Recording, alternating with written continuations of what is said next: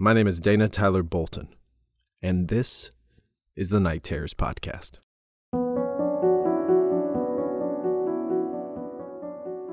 Hello and welcome. Today's story is about a father's love for his son, and also his curious nature and why some toys should be left alone. Today we happily present Antran, narrated by me, Dana Bolton. Enjoy.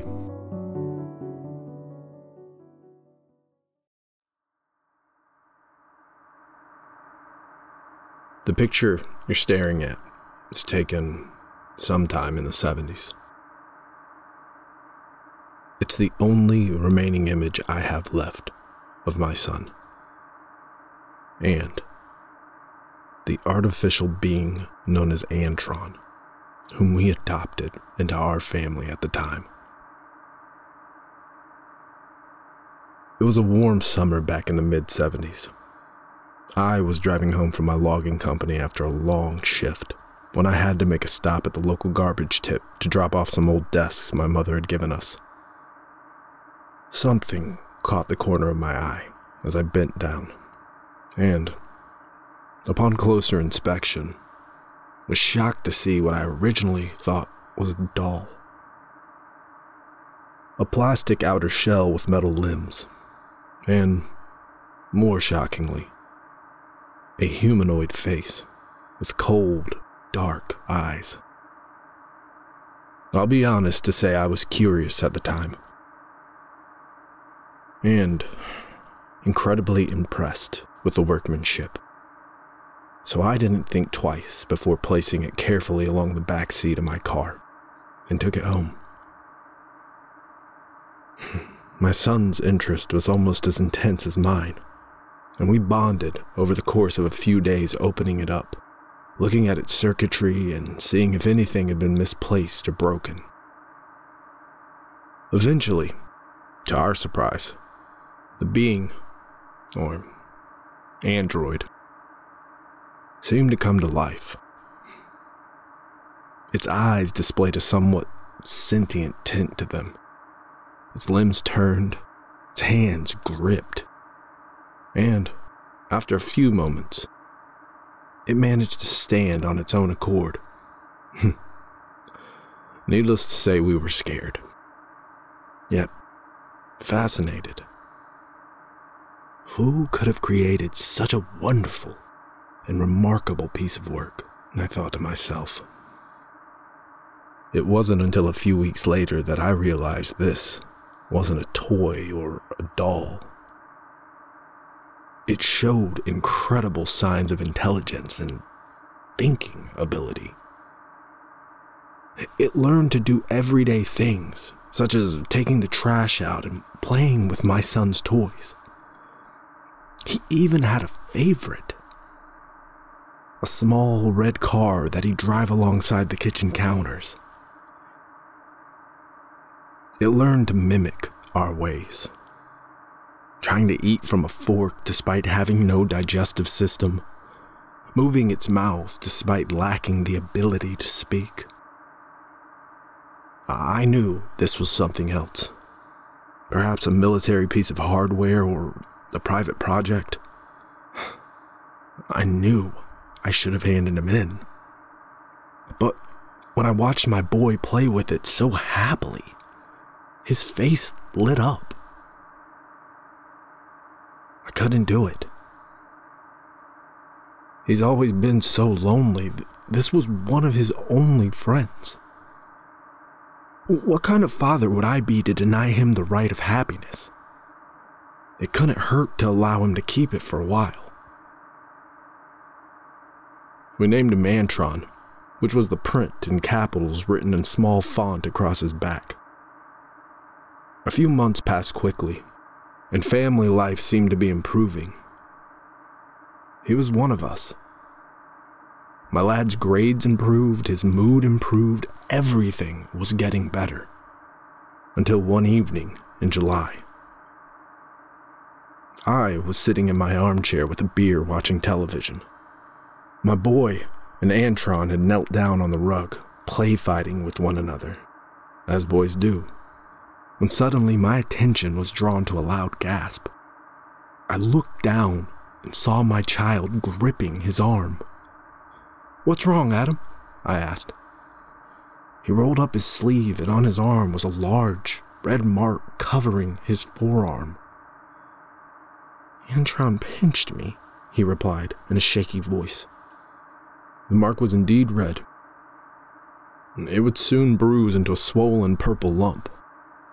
My fatherly instincts took over me, and, like a parent telling off a naughty child, I shouted at the android.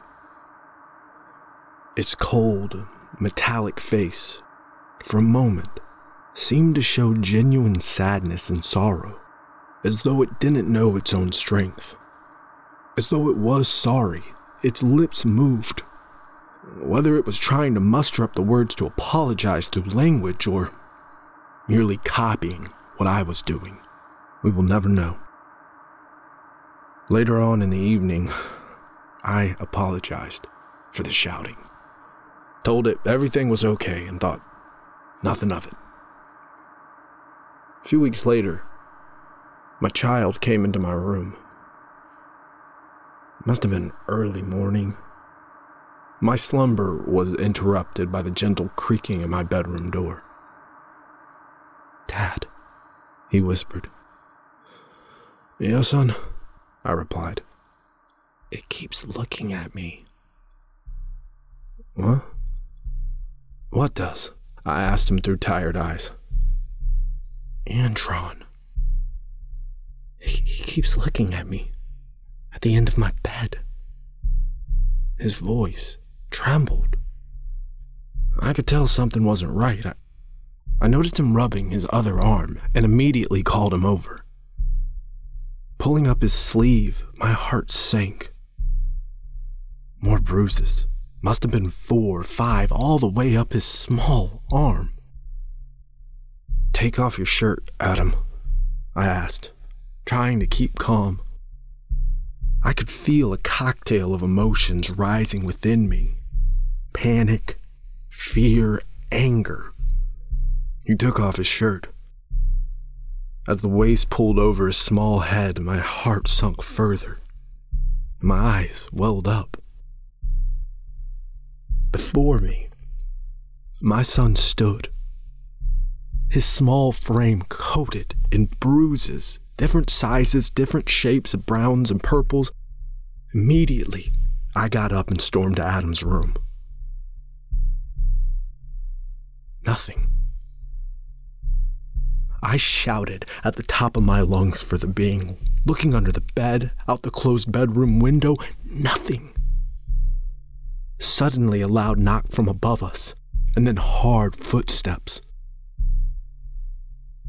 "It's in the loft," I whispered, my eyes to the heaven. As I paced down the corridor, I noticed the walls on either side of me were coated in scratches, all the way up to the now swinging piece of string that leads to the small loft door. Slowly, I pulled it open, telling my scared son to stay where he was.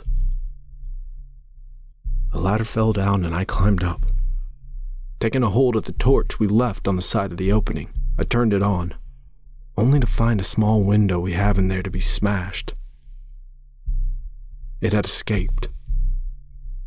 Immediately, I considered calling the emergency services, but who's going to believe me?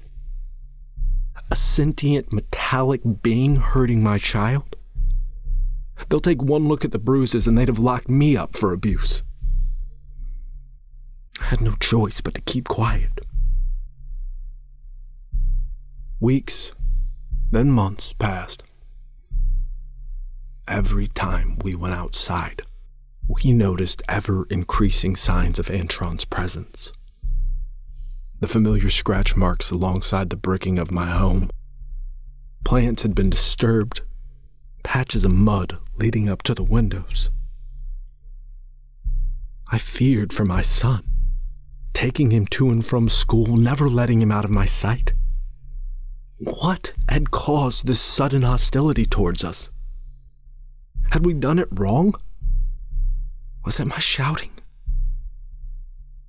I found myself speaking out loud in the evenings, apologizing to the walls, to an empty room in the hopes Antran would hear, hoping he would stop the taunting, the endless stalking of my home. But my attempts were in vain. If I had known what would come, I wouldn't have slept that night. My sleep was once again disturbed, though this time by a blood-curdling scream. My eyes darted open, and immediately, almost as a natural instinct, I rushed to my son's room. It was too late. The room had been turned upside down. Everything was on the floor, the bed, sheets ripped, and his windows smashed. I burst into tears, screaming at the top of my voice for my son back. I called the police, telling them my son had been kidnapped. They asked if I had seen the culprit, and I lied and said I hadn't, hoping the images of my son would be enough. Like they'd believe that this doll was sentient, harmful. For the next few days, I cried myself to sleep, sobbing like a child. Life wasn't worth living anymore. I wished I had never found that thing. I betrayed my son's trust in me as his father to protect him, and now I pay the price. It was a September dawn.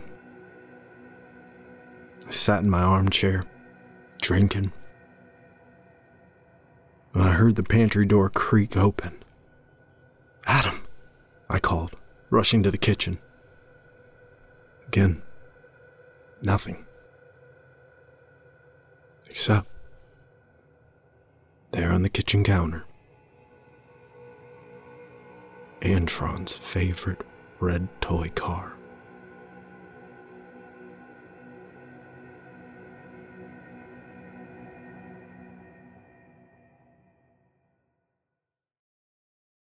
Thank you for listening.